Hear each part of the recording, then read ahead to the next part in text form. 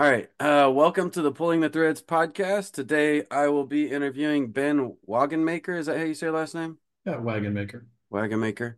Um, was your ancestor, did they make wagons? I mean, is I'm that sure what they did probably six or seven probably generations ago. yeah. Yeah, so we connected on a couple of the forums on Facebook. Mhm. And you're currently going through a process of conversion.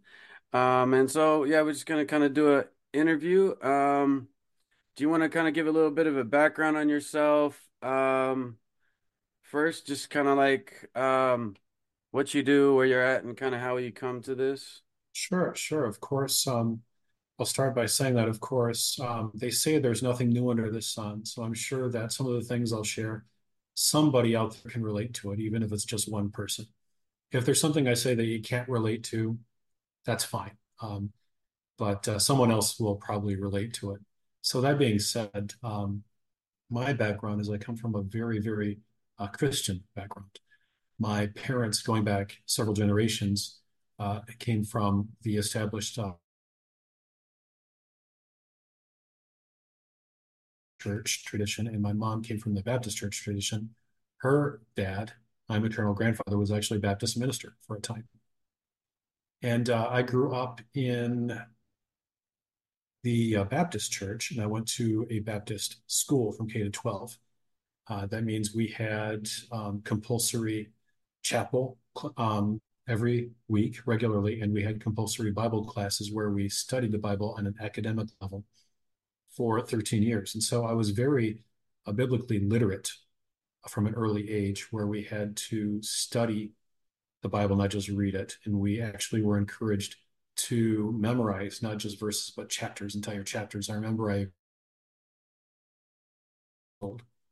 and that was part of the standard education of what we did in the Baptist church. They were very heavy on um, the scriptures. And of course, I knew, at least in my mind, I knew the Bible as good or better than a lot of people who went to seminary or went to Bible school after they graduated high school.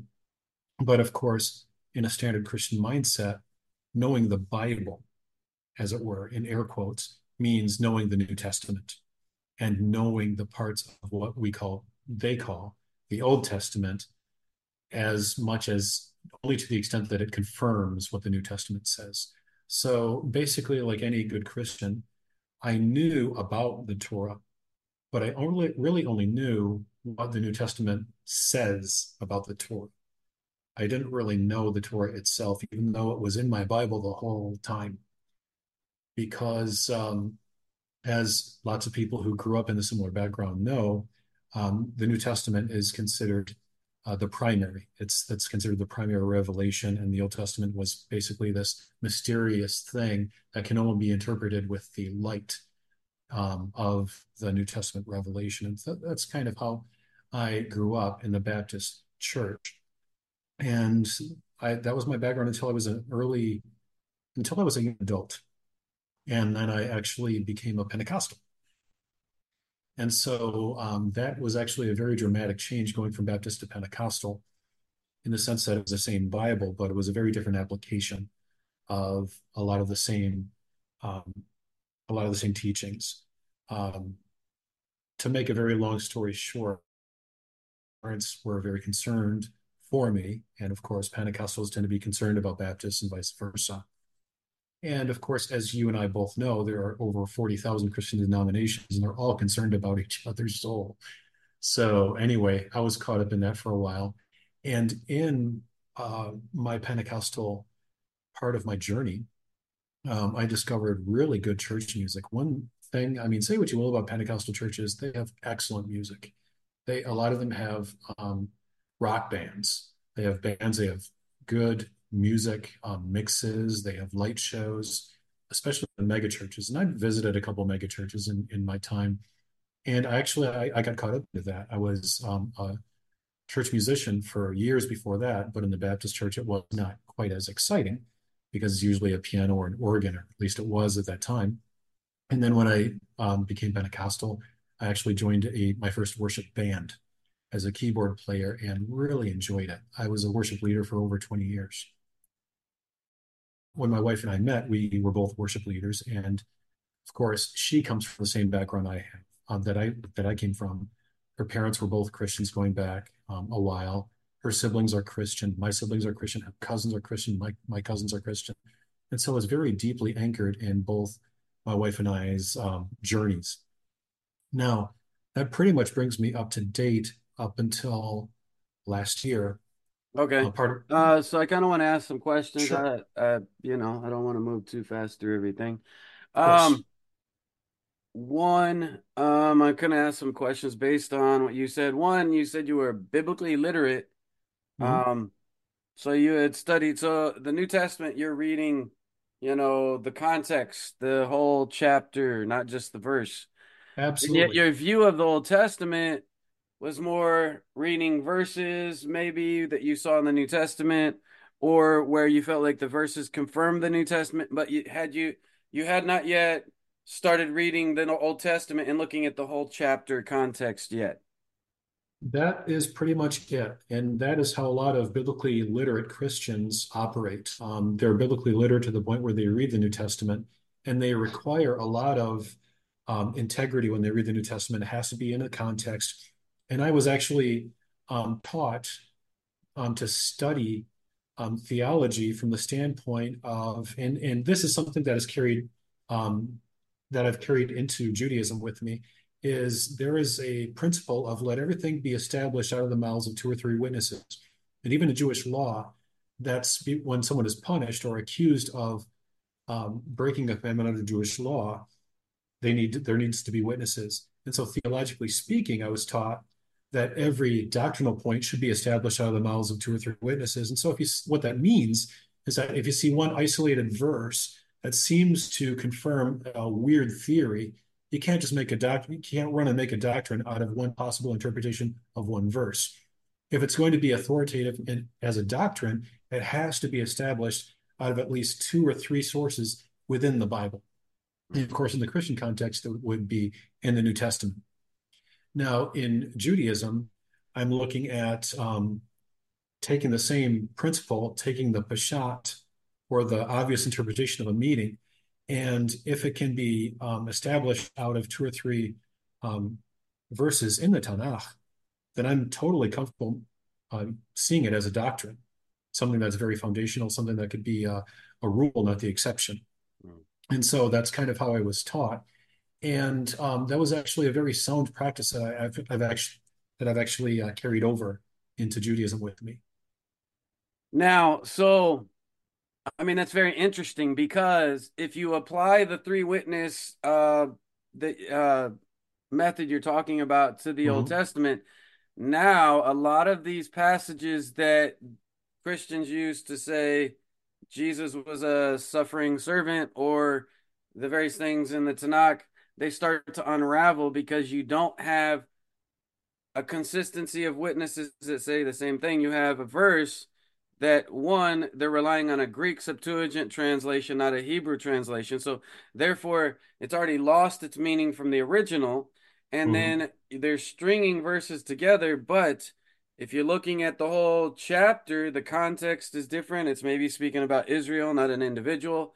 mhm. So if you were to apply that three witness to, so kind of my question is, so how did, because I like in Bible college I learned exegesis, hermeneutics, and Mhm, we learned about the proper context of a passage and stuff. And of mhm, course they applied it to the New Testament, but as a child myself I had read the Tanakh twice and the New Testament once, and I always had problems with the New Testament. And even though I was raised, because my mom became a Jehovah's Witness, I was raised in that. And then like you, I went into a Pentecostal experience and then Messianic before converting to Judaism. Um, mhm, but there were things that stuck with me. The exegesis, the hermeneutics, mhm, trying to see what's in the passage, understanding to whom is being spoken to, mhm, where, what, the why, the how, all this stuff. Now, those methods help me to like look into the passage deeper. But again, um, like even in Bible college, they briefly mentioned the document hypothesis regarding the Old Testament. Mhm. I don't know if they really got into. I don't think they ever got into textual criticism when it came to the New Testament. Maybe in passing, but the textual criticism, looking at how documents made, and looking into like the who, what, why, where, and how in the fullness of the passage is something that I always took when I was looking at passages. How did I guess did this play into your starting to look at the New Testament use of the Tanakh? Mhm. I prefer the term Tanakh over Old Testament. Of course. How did it start changing like your view of either the New Testament or Christian use of the Tanakh and Okay. Well, I think there's two different ways to look at this. And I'm going to start with going back to my Christian mindset. I'm going to speak for the way I used to see, and I'm not going to suppose that Christians still see it this way or any other Christian views it this way. This is how I, when I was a Christian, viewed it. Using the three witness rule, the New Testament played very heavily better if the Old Testament mentioned something once. Okay. In that context, if the Old Testament, which we now call the Tanakh, I now call the Tanakh, but I use the Old Testament of my old life. But what I used to call the Old Testament, if there was just one verse that the New Testament repeated twice, to me, that was sufficient as the three witnesses. So if Isaiah 53 was mentioned, and they don't even it's allegorical. And it's the funny thing is allegory by definition is not clear. But people think it's clear and it's clearly X when it's really not X at all. But that's kind of the way they see it. If the New Testament interprets a Tanakh passage as X, then to a Christian, it's X and nothing else because the New Testament says so, because that is their word of God. So that plays heavily into their three witness rule, at least how I understood it back in the time. Now, fast forward to when the Tanakh started changing for me. Um, Fast forward to last year, up until the point of the beginning of last year, I had been a lifelong Christian and I was still a worship leader at my church. But I had started reading biblical Hebrew and learning biblical Hebrew. And so my focus was Tanakh, Tanakh, Tanakh, less New Testament. And the more I read the Tanakh, the more I saw the discrepancies, the more I saw the eternal nature of God's covenant with Israel and how it was irrevocable. And, frankly, eternal means eternal, it's not replaceable. And this might seem like a very small detail, even to you or to anyone else. But to me, it was a very large detail to me, just the idea that in the New Testament, when Jesus claims to be the way, the truth, the life, and no man comes to the Father but by me, that's a claim of exclusive access to God. And that bothered me. It bothered me that he would say that he had exclusive access to God when God had an eternal, distinct covenant that existed previous to him. He was around before he was in the portrait. So, and that bothered me so much that, you know, I finally had to reconcile the idea that both cannot simultaneously be true. One has to be true and the other is untrue. So, after probably several weeks of, um, I guess, painful introspection, I decided that the New Testament was not true, and I decided to just follow Torah after that and never looked back. Now, I don't know if you want me to keep going or if you have any questions to clarify. I mean, if you try to keep track of where you're going and your thoughts, I do have some questions and stuff here and there that I may interject. But so for me, the three witness thing would Mhm. require it to be consistent within the Tanakh. You have to have three consistent witnesses in the Tanakh Right. for that to be something you can consider if there was an additional revelation or whatever. Um, Mhm. I find it highly dubious Mhm. to say there's one verse in the Tanakh and there's two to three confirmations in the New Testament. Well, honestly, to me, that would invalidate the New Testament by the simple fact that it's not first confirmed in the text they use for support. Right. So if the New Testament wants to, which I don't subscribe to it as inspired or inerrant. It's a human Mhm. document that Right. the full surviving copies we have are fourth century and beyond, maybe fragmentary before that. We have no original attestation of first century, whatever may have or did not exist, if it even existed. So, I mean, I don't take it as a true infallible word of God, Right. uh, as it's not. It's a human document that we know has had multiple layers of redaction. Right. Um, but all that aside, if we're going to discuss the merits of whether based on its own testimony, one Mhm. of the things that I did when I was converting to from because my mom became a Jehovah's Witness when I was like 4, that's how I was raised. When I was deciding to leave, one of the first things I did was like, well, let me test the thing against itself to see if it holds to be Mhm. true. Because I was hearing, from Christian apologists that it's a cult and there's this stuff. And so I started researching within its own movement, within itself, to see if it was true to itself.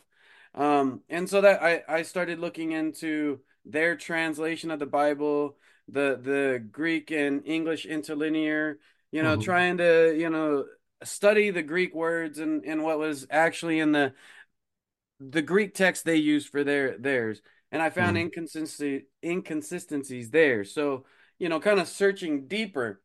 But something should hold true within itself. When you find Yes. inconsistencies within itself, then you start have to question it. And I think maybe that's kind of a similar experience you had when you start to get into the Hebrew and you're starting to see some Mhm. inconsistencies. Um, I genuinely feel like if you want to start with you say the Old Testament's your foundation, um, then you need to find a consistent theme that can generally be recognized by the average unlearned mind. It doesn't have to be complicated, strange math, tinfoil hat conspiracy. Well, it says this vaguely, it says this vaguely, this allegory, and then it paints this picture. No, there needs to be three clear witnesses at least for there to Mhm. be a continuing. And if even, if you move into, say, Messianic or other Christians who kind of try to say, um, that it's grafting in this Mhm. this kind of weird thing. Well, you can't graft into something if you disconnect and become something else. Like that's you're Right. not grafted in at all. If you don't follow the existing revelation and have a consistency within that, then whatever you're doing, you're not even grafted in. You're off in some other existential realm. You're not in that same realm. So I feel like just for me, like Mhm. definitely that consistent theme of minimum three clearly like easily understandable you would need. um but yeah, um you had made the comment the Old Testament confirms only in reading the verses, whereas the context might have a different meaning. Were there any passages specifically like in the Tanakh? You did mention the eternal covenant. Were there any other passages when you were studying biblical Hebrew that started to stick out to you as maybe what the text is saying versus what the New Testament or Christianity is saying didn't line up with what you had been led to believe in your Baptist or Pentecostal experience? Actually, nothing really particular. Just the main passage that bothered me is the one that I mentioned earlier, John 14:6. That's the one that made me derail. That's the one that derailed everything for me. Because if John 14:6 is untrue, then that is a central teaching of what they call the New Testament. And if the central teaching of the New Testament is untrue, then the New Testament itself is untrue. And really, that is the one single passage that derailed my Christianity. That's the single passage. And other than that, I mean, since then I've noticed other inconsistencies, of course. Let's say in the book of Acts, you see two very different, even in the same book. It's funny how, you look at this in retrospect and you see that in Acts, I think it was Acts 9, Paul supposedly has his private vision that no one else witnesses.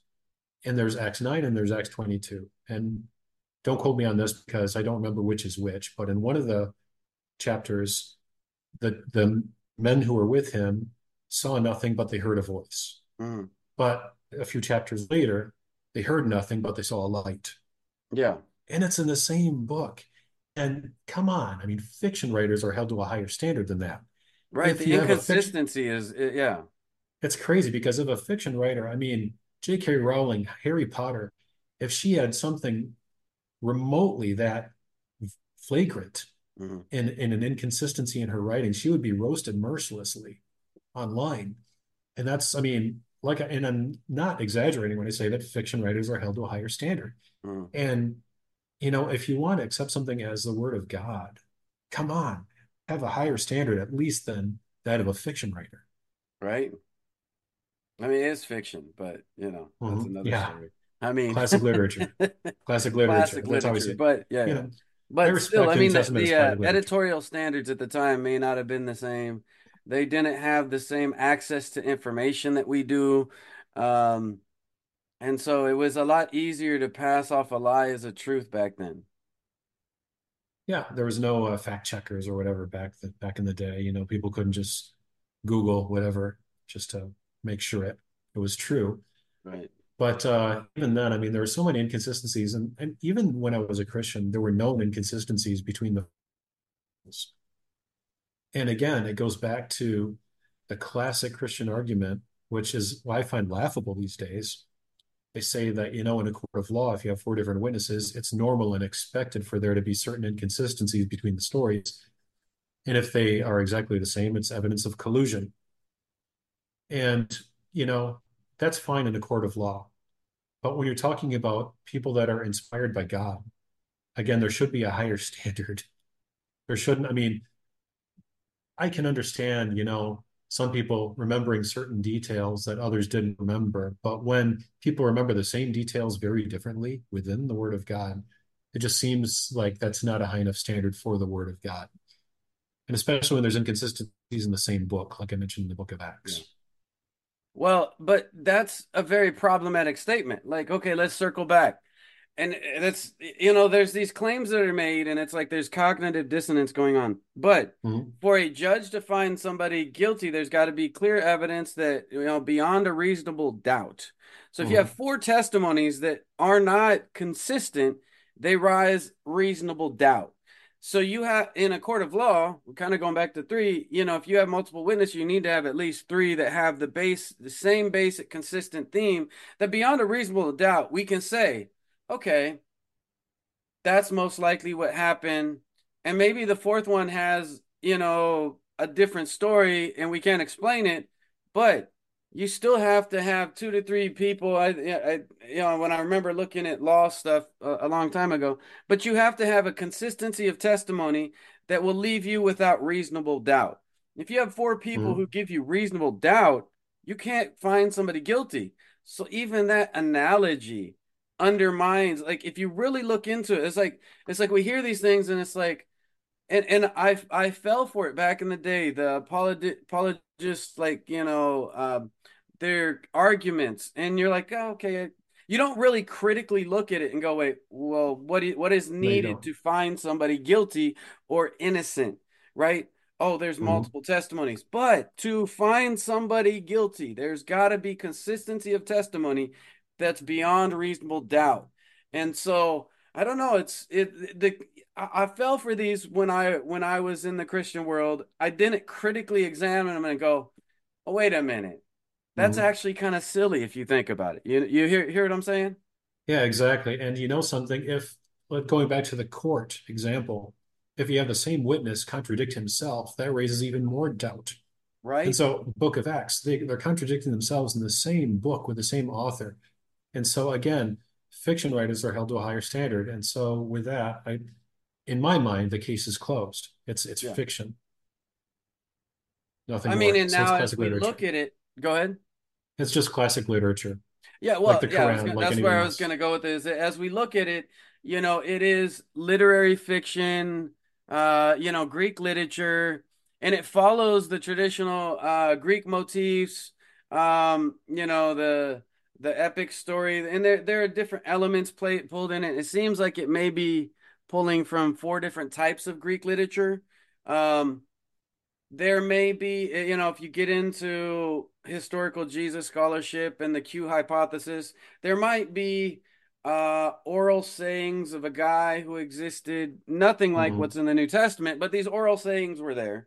And all you have for most people who look at the first century is there were probably maybe oral sayings of this guy. Hmm. And then you have, in the second century, the first written tradition we have is Marcion finds Paul's letters and his proto gospel he wrote, and then you start having other gospels appear in written form. Of course, Hmm. Christians say they existed in the first century. There's the wording. It sounds like something that was written in the first century. Yet we have first text Marcion, then we start having other gospels and epistles appearing, and then this textual tradition just becomes this huge thing by the fourth century. Um, but it's highly dubious that there was any of that grand story in the first century. Maybe sayings, okay, sure, maybe. But then the story has changes, and that's where we have the layers of redaction in the New Testament. Yeah. We have different communities with different views of what his life was. And so it was kind of a process of grand narrative making around this guy who may have made some sayings Hmm. until they have a kind of, I say, government conceived plot to make it into a cohesive theme by the fourth century. But that's not really where we're going to go today on this. But, if there was a guy, I can't say that the grand, narrative story that comes out is what happened. There's no, Right. it's again, it's written decades and centuries later, so it's kind of written in a way that's unfalsifiable because you can't go back and you can't go, well, what was said, what was done. You don't have contemporary witnesses, and so it's pretty dubious. Right. Um, sorry to go on a tangent. I kind of want to circle back to a couple questions on your journey. Hmm. One, you said that you went into Pentecostalism for a while. Oh yeah. What branch of Pentecostalism were you involved with? Oh, it was most recently it was what they call the Pentecostal Assemblies of Canada because I moved to Okay. Canada as a young adult, Okay.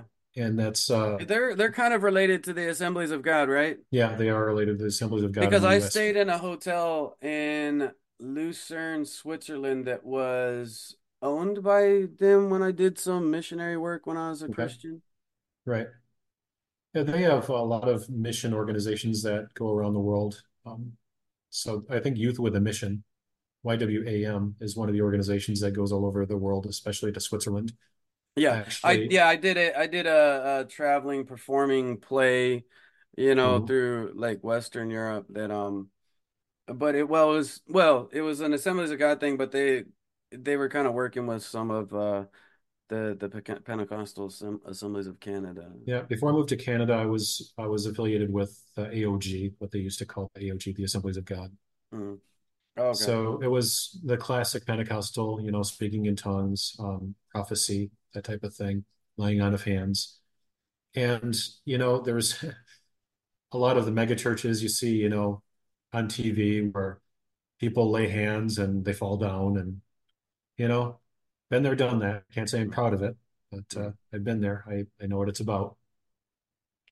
So I mean, yeah, I mean that kind of to talk about, similarities and journeys and questions about it. Um, so the thing is well, I've got two questions, a statement and two questions, and I'll kind of start with like the question, kind of get in a statement and then let you answer. Mhm. But one thing is a lot of the Pentecostal Assemblies of God, of course, they have miracles, laying on hands, speaking in tongues is big, but also I've always seen a familiarity with some of the teaching about festivals and the tabernacle and Hebraisms sprinkled in. So one of my questions is how much of that was sprinkled into your Pentecostal experience? Um, and then the other one is the emotionalism and the use of rising and swelling music. to make people excited. Mhm. How much as a former worship leader were you aware of um like John Wimber, the founder of the Mhm. Vineyard Church, Yep. talked about power evangelism, that you don't preach until you get them into a certain state through worship, that they're receptive to the word. Now, that's how he says it, but the rising, swelling of music, the emotionalism, passionate preaching, calling people forward to be touched, the social and peer pressure of you got to fall down to get touched from God almost kind of thing. Like there's an intense it's intentional, it's coerced, and at times Mhm. cooperative, that you're being worked up into this state that you're more receptive to the word and the other one is more receptive to giving money. How much are you aware of that in your experience? Totally, completely aware of that. That was, as someone who was a worship leader, I actually knew of the power of emotional states. And emotional manipulation is a huge thing. They don't call it emotional manipulation because it just sounds too carnal to them. They want to make it sound spiritual. But they would say they wouldn't even call it spiritual manipulation, they would call it spiritual movement. Yeah. And so the emotions help tap into um, your soul, and of course now in Judaism, the soul and the spirit are synonymous. It's the same thing. Whereas as a Christian, I thought there were two separate things. It's kind of an odd theological point that we don't have time to get into. Excuse me. But when you are able to get people emotionally engaged, that's when their soul opens up. Their soul it's going to, whatever you share in that state of emotional swelling, to use your words, whatever you say is going to be much more quickly, much more readily, much more deeply without being questioned. So, what we would do is the job of a worship team is to basically make sure that people are in an atmosphere where they are emotionally open and ready to receive readily without question. And of course, no one will say that under oath. That's essentially what they're doing, is making sure that people are emotionally engaged so that whatever the preacher says is going to be received openly, readily, with very little question because their emotions are open. And when your emotions are open, it's amazing how deeply you can accept something as truth. And so, yeah, I definitely was aware. And, there's a very real truth to how emotions can affect you. When you have music that moves your emotions and it makes you open not only to the words of the pastor, but to divine intervention. And when I say that, I will say, and of course, there'll be skeptics. I've seen the miraculous. I have witnessed people say that they got healed while I played piano or while my wife sang. And they'll say, I was this way, no, I'm not this way, praise God. And, I still to this day don't doubt that that actually happened because I've realized with time that when God gives you a miracle, it's not to pat you on the back and say, you believe the right thing, so I'm going to bless you. When God gives someone a miracle, it's because he's merciful. It's not because you have the right faith statement. It's not because in one of the 40, you're in the proper denomination out of the 45,000 other denominations, so I'm going to touch Mm. you. So you can believe something totally wrong about God, and God will still be merciful towards you, and he can still give you a miracle because he's merciful, not because you deserve it. Well, I have a completely different perspective, and I'd push back on that a little bit. Mhm. I don't disagree in psychosomatic healing. Mhm. I don't disagree. Mhm. So there are Hindus, like there was a Hindu guy doing kind of like this laughing revival thing. It's kind of where Right. the laughing revival got its roots in Christianity. Came from a Hindu thing. And he would do similar things, preaching, and um, people were laughing and people experienced healing. Okay, so people experiencing psychosomatic symptoms of healing is Mhm. not exclusive to Christianity. No, it's not. It's not exclusive to a religion, and it would take a really long discussion, but there is a majority of the things that people are treated for by doctors are psychosomatic. They're mentally caused Hmm. illnesses. A majority of the things we go to doctors for is stress related. Hmm. Stress can increase anxiety, asthma, depression, all this kind of stuff. So I think is close to 80% of all the stuff that's treated is mentally related stuff. And in psychology, you talk about a moment of catharsis. Hmm. So whatever that point of catharsis is for you, Hmm. um, whether it's, a Hindu doing their prayer, whether it's Benny Hinn throwing a cloth at your face, and you Hmm. falling out, if in your mind you believe that that relieved what is a psychosomatic symptom of, a trauma or a stress in your mind, you believe that relieves it, then your body, even sometimes when you don't actually have a complete healing, because sometimes your Hmm. body will tell you you're okay Hmm. and you'll start to feel better.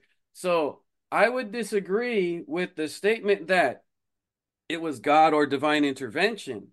While that Hmm. is possible, I would say that a majority of, and because I've been part of a lot of healing, revivals, and Hmm. missionary work. And I've never seen a true miracle. I've never seen a person in a wheelchair crippled and walk. I've never seen a blind man see. I've Hmm. seen, I feel like 100% were psychosomatic things, things that could have been treated Hmm. with antibiotics, things that could have been treated with proper mental health and proper emotional, stability. Um, I've never seen a true miracle.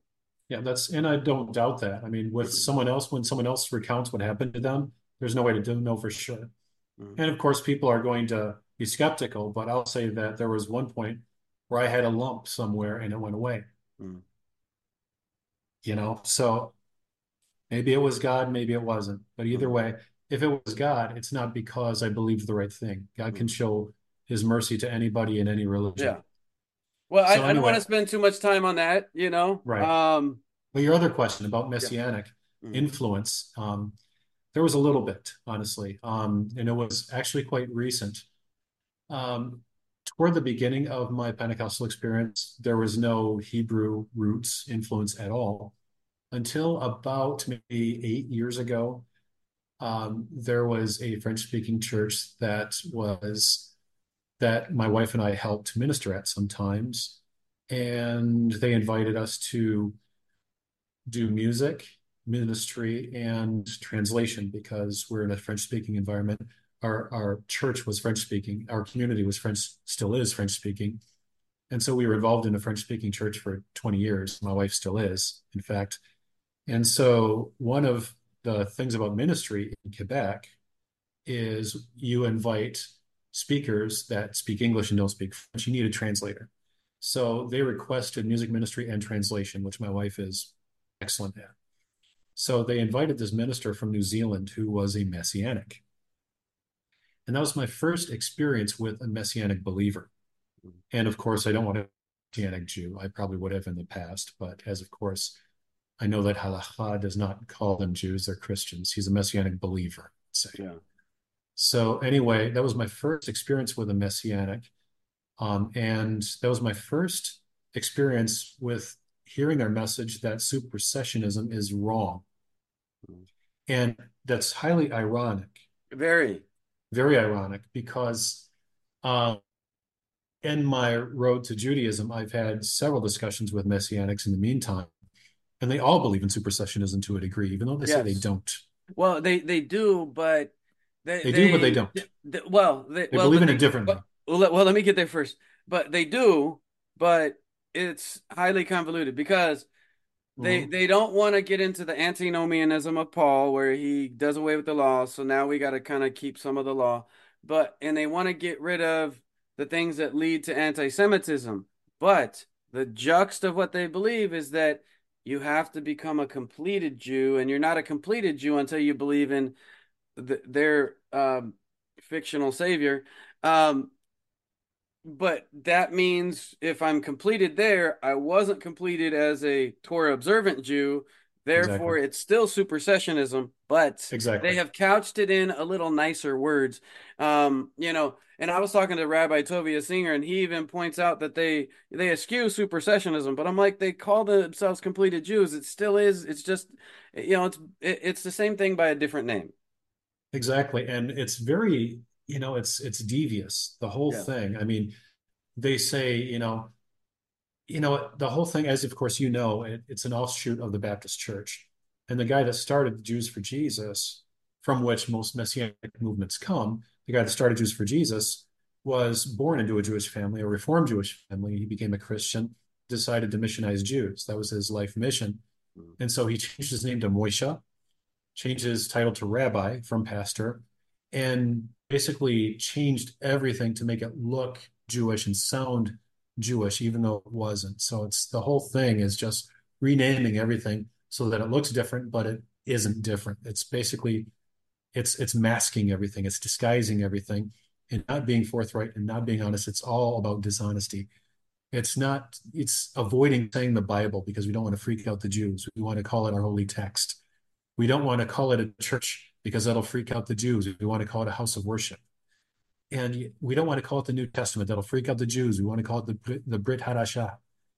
And so and it's everything about it is just dishonest. We don't Yeah. want to call it what it really is. We want to hide its true identity under a Jewish Yeah. piece of clothing. And so Wolves they in don't use the sheep's word clothing. supersessionism. Yeah, they don't want to call it supersessionism because it freaks out the Jews. They Yeah. call it something else, even though an astute Jew or third party observer will see it as for what it is. It is supersessionism, as Yeah. you've described, because they see our faith as, they see Torah observance as inadequate, incomplete, without belief in their Messiah, their divine Messiah, without whom we cannot be right with God, which is totally antithetical to Torah. Exactly. Yeah, I mean, it comes across as wolves in sheep's clothing. It's definitely cultural appropriation, Mhm. but it's Christians do it in every country that they try to do missions, and they go into Africa or China, they try to adopt the dress and the culture and the lingual missionaries when they go to Aboriginal villages, they I remember hearing stories, reading about various missionaries flying into the jungles of the Amazon. Uh Starting out when they learned the language and they would associate whatever the late natives called their god, they would call their god, but then they'd start to add in and explain Jesus. But it's very much what Catholicism did at the beginning. It's a very syncretic religion where it would blend these things together. And like I feel like since the roots of Christianity back to Catholicism, they would always blend things together Mhm. into something, but it's a very deceptive practice. The thing that always stuck into my mind and was kind of a jux of my transition, I was involved with Dr. Raymond Gannon. He was part of Jewish Voice in the King Seminary. He was one of the ones who had founded so he came out of the Assemblies of God. He founded a Messianic congregation in the 70s or something like that in LA. Um, because there's the Baptist ones, and then there's the ones that kind of come from the Pentecostal background and come to the Messianic Jewish um, background. And anyways, he had talked about dressing up, and he's a Gentile who has not converted, but he talks about dressing up as more Orthodox than the Orthodox to convert him. And always like I was reading the book by the Reform Rabbi Carol Harris Shapiro, who she was trying to study Messianic Judaism, and she called it cross-dressing, dressing up in the name of the cross to convert people. And that always just sticks to my mind, but it's cultural appropriation. You're trying to take on the customs of a different people to pretend to be the people to get them to do what you do. And it's so disingenuous. Mhm. Kind of to circle back a little bit, when we're talking about the emotionalism of Pentecostalism, the music, and all that kind of stuff, for me, what was very healing when I came to conversion in a Hmm. synagogue was going to a synagogue service without instrumentation, without rising and swelling music, without Hmm. this compelling oratory, and to come forward to have hands laid onto you, and in that moment where you feel good and you feel like things are happening, now give me a bunch of money, God wants you to tithe, and if you give, you'll be blessed. It felt so great to be in a place that, one, I'm doing something where I'm offering it to God and it's a service. I'm giving Him something where I'm not trying to get something back. And for me, what was healing and brought unity to my soul was the quietness of, and being part of that tradition where we're praying the same prayers around the world for the past, a few thousand years. I'm doing something that to repair my soul versus I'm here like, Heavenly Daddy, give me stuff. So Hmm. that was very healing for my soul. I mean, what has been your transition? How have you grappled with the emotionalism, the music, the excitement of the concert, the performance, to now you're transitioning to you're going through a conservative conversion, right? Right. Now do they still have because there are variances, I go to one that has, more traditional service. Sometimes you have ones that maybe Friday night they'll play guitars or something like that. But for the most part, it's just people in a room, a minion doing prayers Hmm. and offering them up to God. Like, how is your transition from the excitement, the emotionalism, the concert to, you know, Judaism? How has that been? Well, it's actually, I'm glad you brought that up just because I do miss the music. The Pentecostal churches have great music, and I kind of miss that. But I also appreciate the tranquility and the authenticity Mhm. of being there and not being emotionally manipulated. Yeah. But you know something? The whole emotional manipulation didn't really exist until I was a young adult and went into Pentecostalism.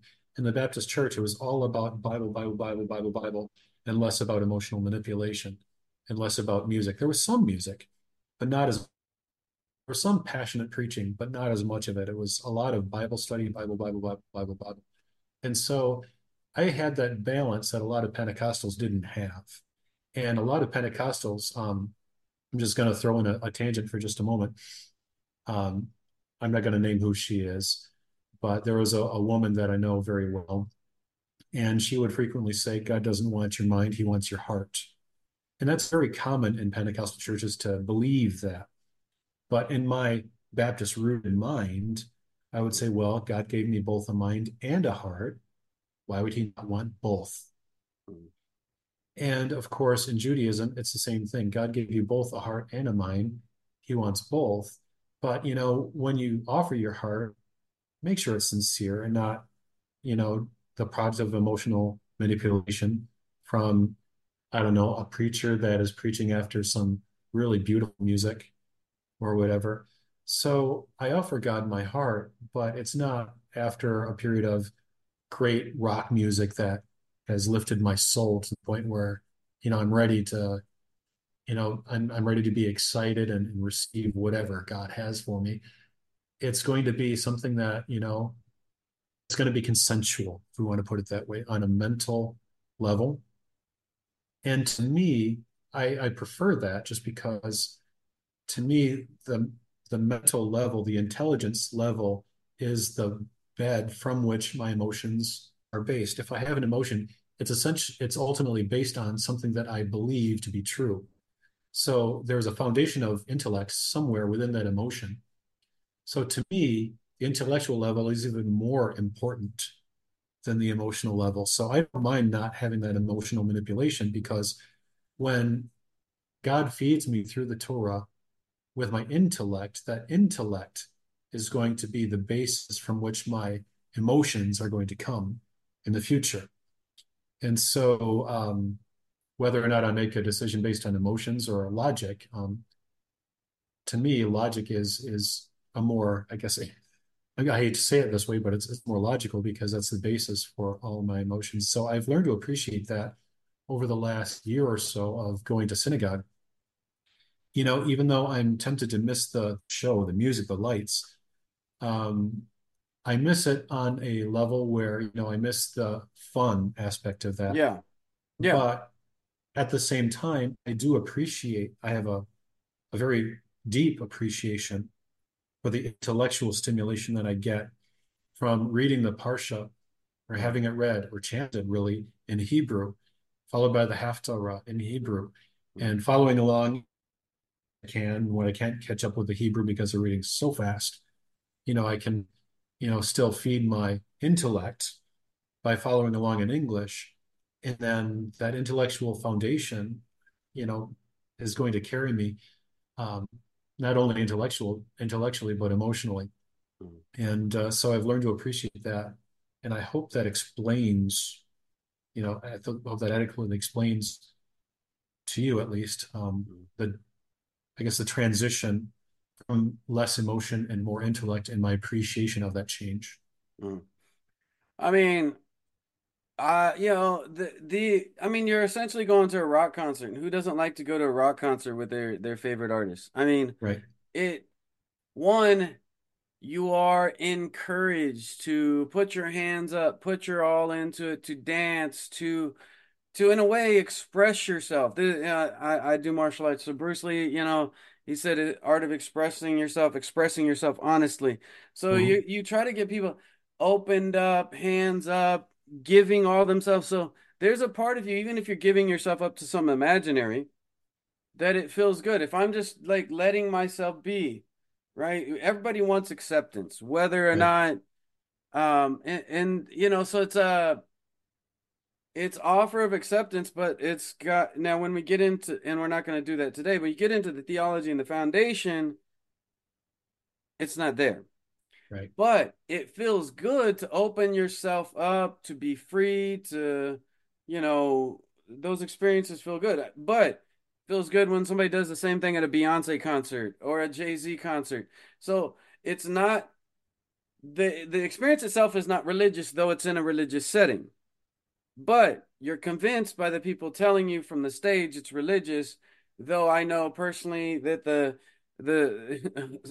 churches I went to were concerned about air conditioning because certain levels facilitated the Holy Spirit better than others, which was comedic to me. Just the thought of it put me on the floor like, God needs an air conditioning unit? Are you kidding Mhm. me? You've got to Mhm. be kidding me. Now, it was enjoyable, but I enjoy a good concert too. I mean, it's not that it's not. And yes, part of me is like, it'd be nice if maybe there was a truly Jewish movement where maybe they had elements of that. It would be kind of nice. But, halakha when it comes to playing instrument on Shabbat, the reform and conservative, they'll make room for it. Reform more than conservative on that, but they still tend to be a little traditional on their usage of music.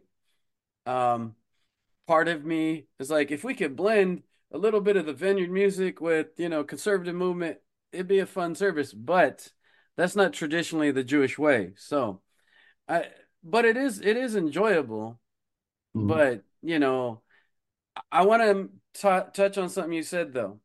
Cognitive emotive or cognitive behavior theory deals with like cognitive emotive theory. It's your thoughts lead to your emotions, lead to actions.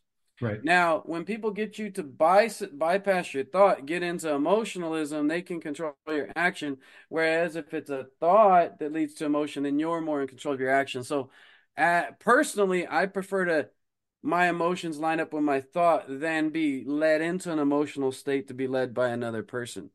Um, I don't want to dwell too much on it because I kind of want to transition into what's your experience been as you're, going through conversion.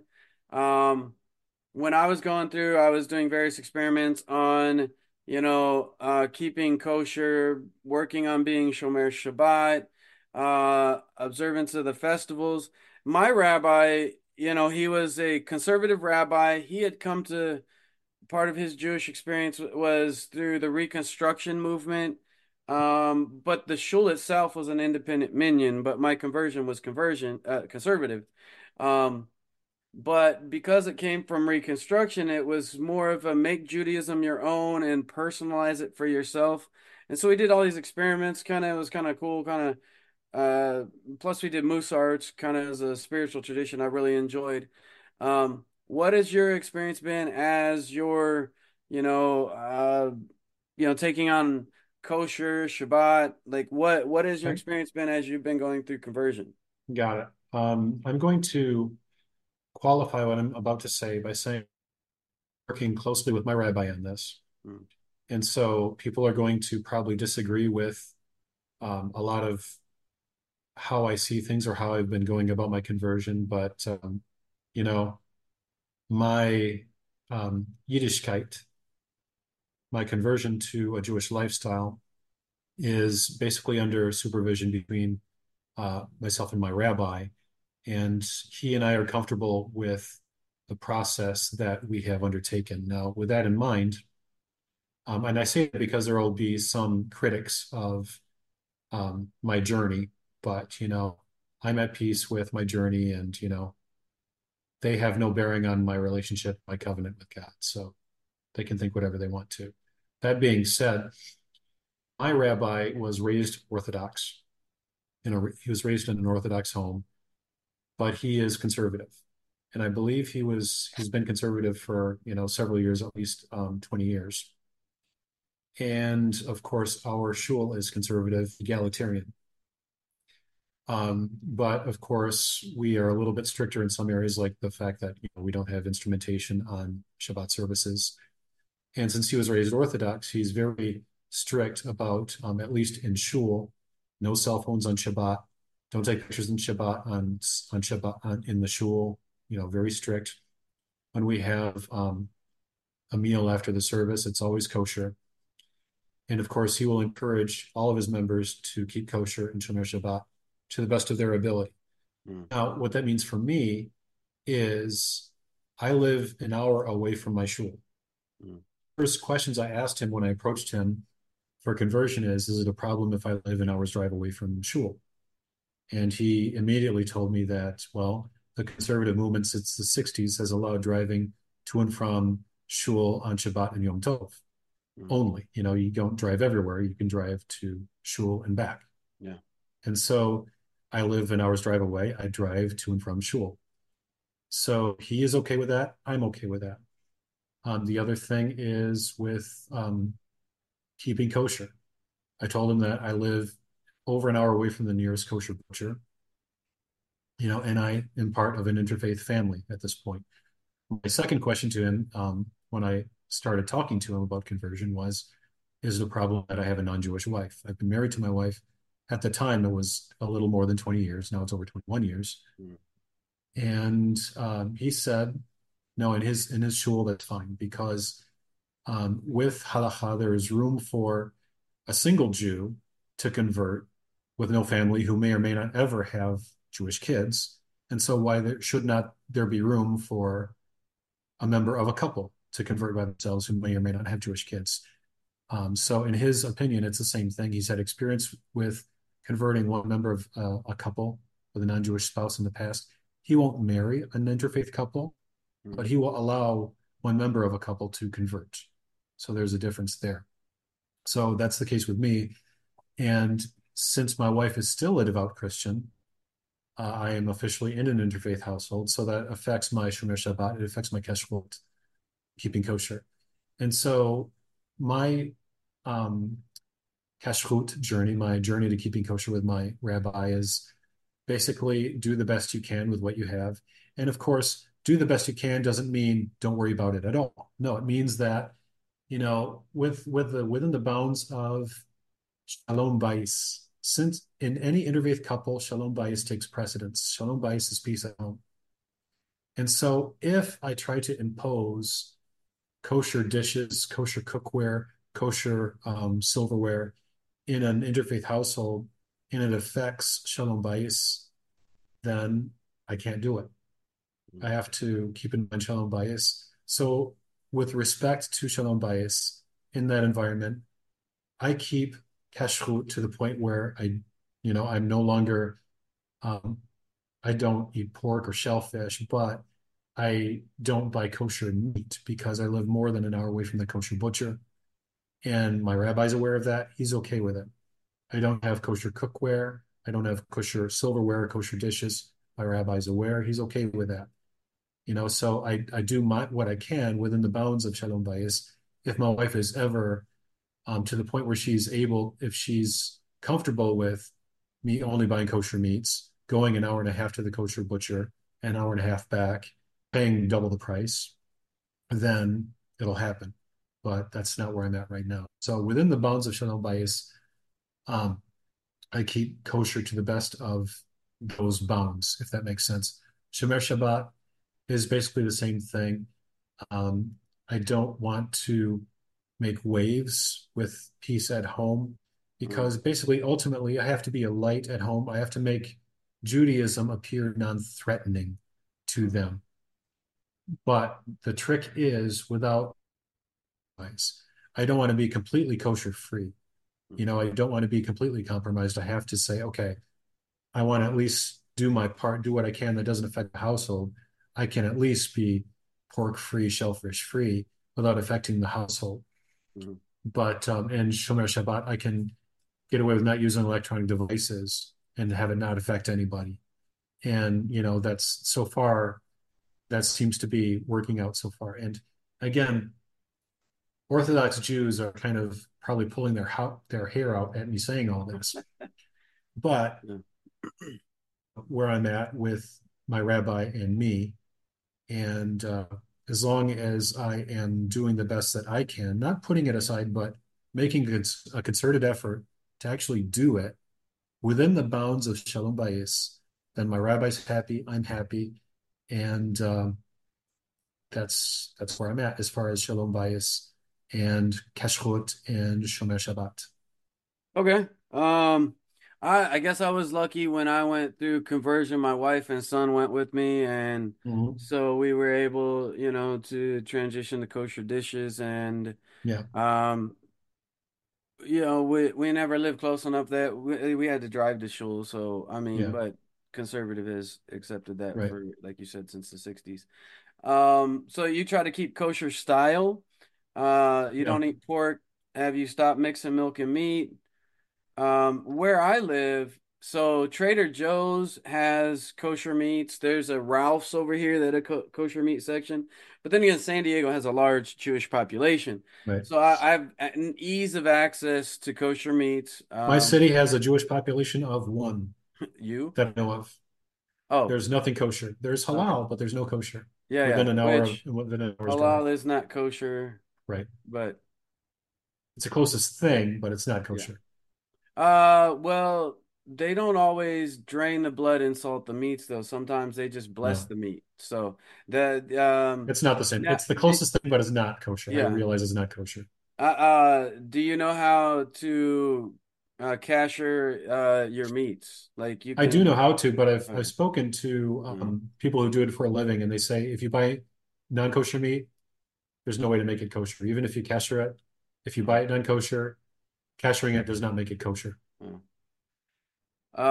I've always had access to the meats, but I know that like they were telling me when I went through conversion that you can drain it and salt it and do it yourself. But always an option. But as long as you're working with your rabbi and he's okay with things, Yeah, everybody has their own journey. How does your wife feel about your conversion and she is growing more and more, I guess, tolerant. I'll say uh, passively tolerant. She was very kind of resentful at the beginning, mm, and it's grown into a passive tolerance. It took a long time for her to allow me to buy Shabbat candles. oh wow. It took a long time for her to allow me to buy kosher wine because I can't buy kosher meat within an hour and a half drive, Mm, but I can buy kosher wine and I can buy kosher dairy. So, and of course, fruits and vegetables, you don't really have to worry about it. So I yeah. don't worry about it. But as far as everything else, I mean, she passively accepts that I will drive to and from shul once a month. And right now it's not more than once a month because with Shalom Bias, and of course I've had this discussion with my rabbi, we have one family vehicle right now. Mm, And if I take the vehicle an hour away, I have to leave the house at 8:30 to get there at 10. mm, And of course, the service lasts usually till 1:30. And if there's a kiddush afterwards, I might not mm, leave till 2, I might not get home till 4. So I have to deprive the family of the family vehicle Mm, for close to 8 hours. So with respect to them, I can't go to shul more than once a month. So I go to when I go to shul, she's passively tolerant of the fact that I will go to shul once a month. She's passively tolerant of the idea that I cover my head mm. and I wear a kippah under my cover. She doesn't like my kippah. Um, Is she a and Christian? Does she come from a Christian background? oh yeah, she's very devout. She's still a Does she worship not leader. know that in the New Testament Jesus is said to wear talits and tassels and It doesn't matter. doesn't matter. To her, the tradition is, the Christian tradition is it's considered impolite to cover your head indoors, and especially at the dinner table. Yeah. Whereas I started Except for doing it the almost Pope immediately. and them, they have their little Yeah, that's it. And one of the first things my rabbi told me is that he said, we cover our heads when we pray, when we eat, and yeah, study Torah. And when he said we, I mean, nobody told me to do. When he said we, this is what we do, I considered myself as part of the we, and I started doing it. yeah, And of course, he told me it doesn't have to be a kippah. And I said, well, since I'm converting, can I wear a kippah? And he said, well, of course, since you're converting, it's not appropriation. It would be appropriation if you were trying to integrate it into a non-Jewish lifestyle. yeah. But since you're converting, you can wear it. So I wear a kippah under my Mm, hat, and I wear a hat over it in public so I don't get, mm, lynched mm. or, if I don't get attacked because in Quebec, anti-Semitism is very, very high. It's very Yeah. I rampant. mean, if there's only one other Jewish person there, then I can imagine it's unfortunate. Yeah, so I'm very careful to cover my kippah when I go out in public, and when I'm at home, I can just wear my kippah, especially if my wife is in the other room. And it's a funny thing because I've been wearing a kippah full time since October, mid-October, shortly after the attacks. Mm, I decided, I'm not just going to wear a flat cap anymore. I'm going to wear my kippah just to remind me of who I am and whose I am at all times. And my wife still doesn't like it, but she's starting to get sensitized to it. I'm mm, starting to normalize it step by step, and it just takes baby steps to get people used to it. My son is used to it. My wife is. mm, I hope to have her used to it soon. And it's kind of a funny story. The other day I was doing dishes and I was just wearing my kippah and I heard her in the other room and she was coming in.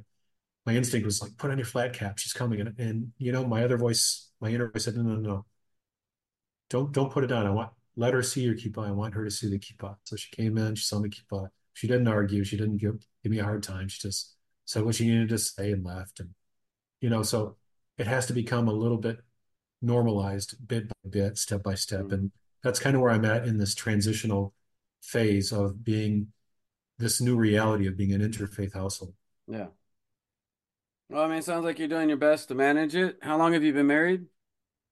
At this point, a little over 21 years. Okay, good. And when I That's good. announced to her that I was converting and I was no longer Christian, we had been married over 20 years, and so it Mm, was a shock.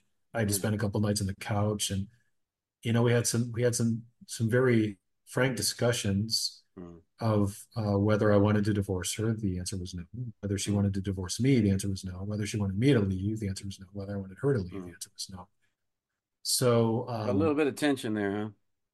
a bit, and of course, it's a little bit is still there. I Mm, won't lie, but in an interfaith household, I mean, that's part of the reality of being in an interfaith household. mm, When we got married, we had a Christian wedding, mm. and the whole basis of our even knowing each other was on the premise of loving Jesus. Oh, And so that's been taken away from her. mm, And so there's still a little bit of resentment that is still there that comes yeah. across from time to time, but she's becoming more and more, I guess, again, using my term, passively tolerant. It is becoming a little bit less aggressive or less resentful with Mm, time. And so with time, it's just going to, it'll resolve itself. And, we have the rest of our lives. I mean, hopefully in the next 30 years, I mean, she'll at least be open to visiting the shul maybe once or twice. Who knows? mm. I mean, there's time. I mean, it takes a while for things to grow on people, I guess. Yeah, so I mean, when I first married my ex, we had a Messianic wedding, and then we went through conversion later, and then we had a Jewish wedding. And since we already had the Jewishness built in, it wasn't so hard, and she kind of went along. Well, she wanted to go through conversion, and so did my son. Mm-hmm. They both actively chose to do that. So I mean, it was nice because we were able to do it together as a family. It was wonderful to go to the mikvah with my son. Like that, the mikvah was a it was a wonderful experience. Mm-hmm. Forever cherish that. I don't want to go on too long here. I'm gonna ask like a last basic set of question. And this is kind of about so you're moderator in a few Facebook groups. Yeah. Kind of deal with common objections. What's the purpose of it? What are some of the common objections and stuff that you deal with there? And kind of what's your goal behind, moderating the various groups on, leaving Christianity for Torah, the other Mm-hmm. the name is like Noahide Judaism. I don't know, it's a bunch of Yeah, the it's names. Judaism, Noahidism, Messianism, and Christianity is the main group that I started. That was the first one I started moderating. It's an interfaith group where it is basically it's a Tanakh discussion group where people discuss the Tanakh, and Christians and Messianics are welcome to join in the discussion. And so there's a lot of discussion on reconciling the ideas that a lot of Christian ideas are actually New Testament mythology that don't line up with Tanakh.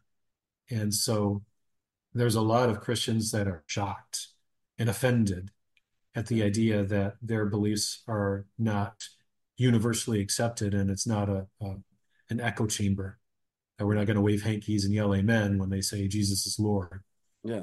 So anyway, it's an interesting point of view on being a moderator in an interfaith context, and I bring my personality with me and my I guess my experience as a moderator. I've been moderating Facebook forums for over 20 years. Well, not Facebook, but online forums. Even Mhm. before Facebook existed, I did online forums and I was a moderator going back to the year 2000. And so I have a lot of experience with making sure things are civil, making sure that people attack arguments and not each other. Yeah. And so, and I try to bring in my personality in the sense where, I told you in the past, I left Baptist theology for Pentecostal theology, and I became a little bit of a fundamentalist for a while. And I actually had resentment against my former faith, the Baptist faith. And it took me years to get over my resentment toward Baptists.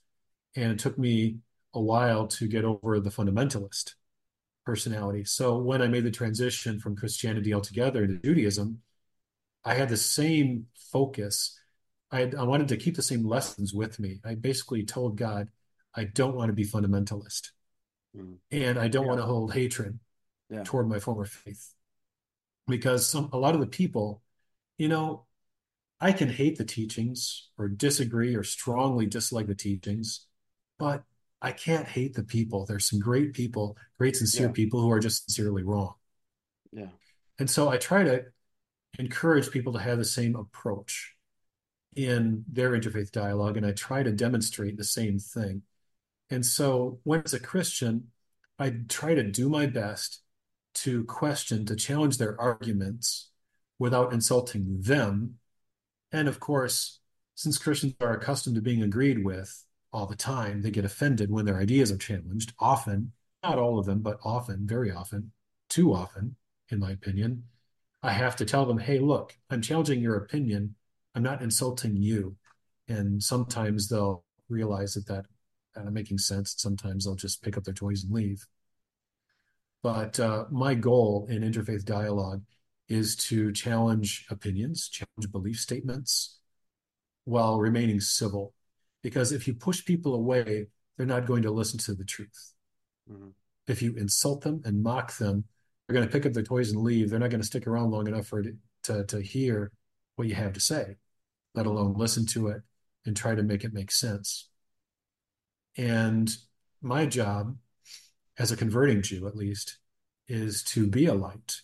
And I can't let my light shine. People are not going to see my light if I'm just making fun of them all the time. A light they have to be drawn to it. So I'm not going to mock them as a person. I might playfully mock a belief system or challenge a Mhm. belief system No. or a faith statement or an opinion. Mhm. I might go so far as to call it New Testament mythology, even though they don't like that. But it'll make them think, okay, is this really a myth? There's usually I use certain words deliberately to get people to provoke thought Mm. because God invites us to reason together. And so that's really my whole focus and my approach toward interfaith dialogue in Facebook. Hopefully that answers your question. Yeah, I mean, you seem to have a pretty balanced attitude there, and I mean, when I got into Christian apologetics when I was involved in Christianity, so I don't know if I ever got to like the fundamentalist phase, but I definitely was into a phase where I was heavily into apologetics. Mhm. But when I got eventually to the point of converting, I got to the point when I converted to Judaism, I just want to be a human being. Mhm. Uh, I mean that I enjoy the life that I exist in, and you know, if the light shines, it shines through. I don't know, the goodness of like me as a person, what I experience as a person versus me trying to convince other people of what I believe. It's very interesting. Like I had no plans to start like this whole podcast blog thing. Um, because I converted 2014. So it's like 10 years now, right? Um, I had no plans of doing this at all. Um, and then somebody, because I was engaging, I on a few of the forums there just started answering and dealing with questions because I've been to Bible college and ministry and all these things. So I have information in my head I just wasn't using, and I started interacting with people. And then I started getting podcast interview requests, and I'm like, okay. And after doing that, then I was talking to other people and lined up some interviews and stuff.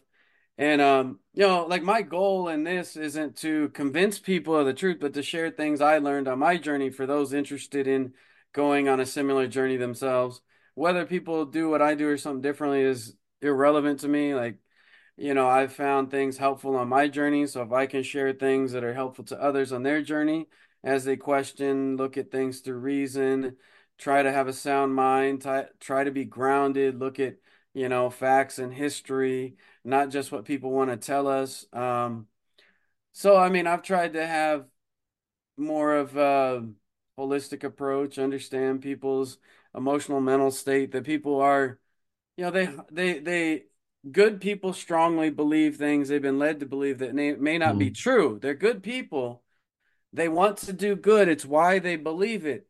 Therefore, just telling them it's a myth or a lie is, it's a challenging thing. Now, sometimes when you state those facts in forums, you get like the common thing I see is the character assassinations. They start coming at you pretty hard. And Mhm. it's hard for me to fight my sarcastic urge to say uh, very similar things back to them. Mhm. Just kind of human nature, I guess. But, in general, I'd rather be helpful than harmful. But Oh yeah. One thing you hit on, which I want to hit on as well, is just the freedom. You said that you got into this phase where you were into apologetics, and usually apologetics that usually means missionizing to me, mm, mm, letting your light shine aggressively to the point where you tell other people how to live, yeah, should believe. yeah, And one of the things that I find so freeing with Judaism is there's no proselytizing. yeah, We don't proselytize. We just let our light shine. We just do the right thing. And if somebody is attracted to it and they ask you questions, sure, you answer their questions, but there's no pressure to tell people how to live or what to believe because we're judged ultimately by what we do, not by believing the right thing. So that to me was one of the biggest feelings of relief that I've felt in a long time. Just no pressure to have to go out and, win souls or anything like that. yeah. Yeah, it's nice Love to it. not have to, it's funny. They talk about works in the law. It's nice to not have to work for God, to Yeah. go out and have to try to convince and convert people. It's funny how Christianity creates a false dichotomy. yet they create new works and new laws, but that's a different Yeah. discussion for another day. So I want to thank you for coming on here. It's been a good Hmm. conversation. I'm glad we got to connect like this. Is there anything you want to say last minute, like wrapping up here? Like, No, nothing really to add other than if anyone is listening out here on your podcast and they feel like they would like to um, consider Judaism as an option, if they're not satisfied with Christianity or they see discrepancies that they're not familiar with, talk to Jeremiah, reach out to Jeremiah, or reach out to myself, reach out to a rabbi. There is no commitment when you do that. It's just reaching out, asking questions. There's no obligation to become a Jew if you do that. And so, if you feel like you have questions, you see a light that is intriguing, and you want more information, again, reach out to a rabbi that you know of, reach out to Jeremiah, reach out to myself. We'd be answer any questions you may have. all right, great, excellent. Well, thanks for coming on today. Thank you for listening to this episode of the Pulling the Threads podcast. We're at the pleasure to interview Ben Wagenmaker. Make sure you like, subscribe, and follow, and share this podcast everywhere you can. And I want to thank you for tuning in. Have a great day.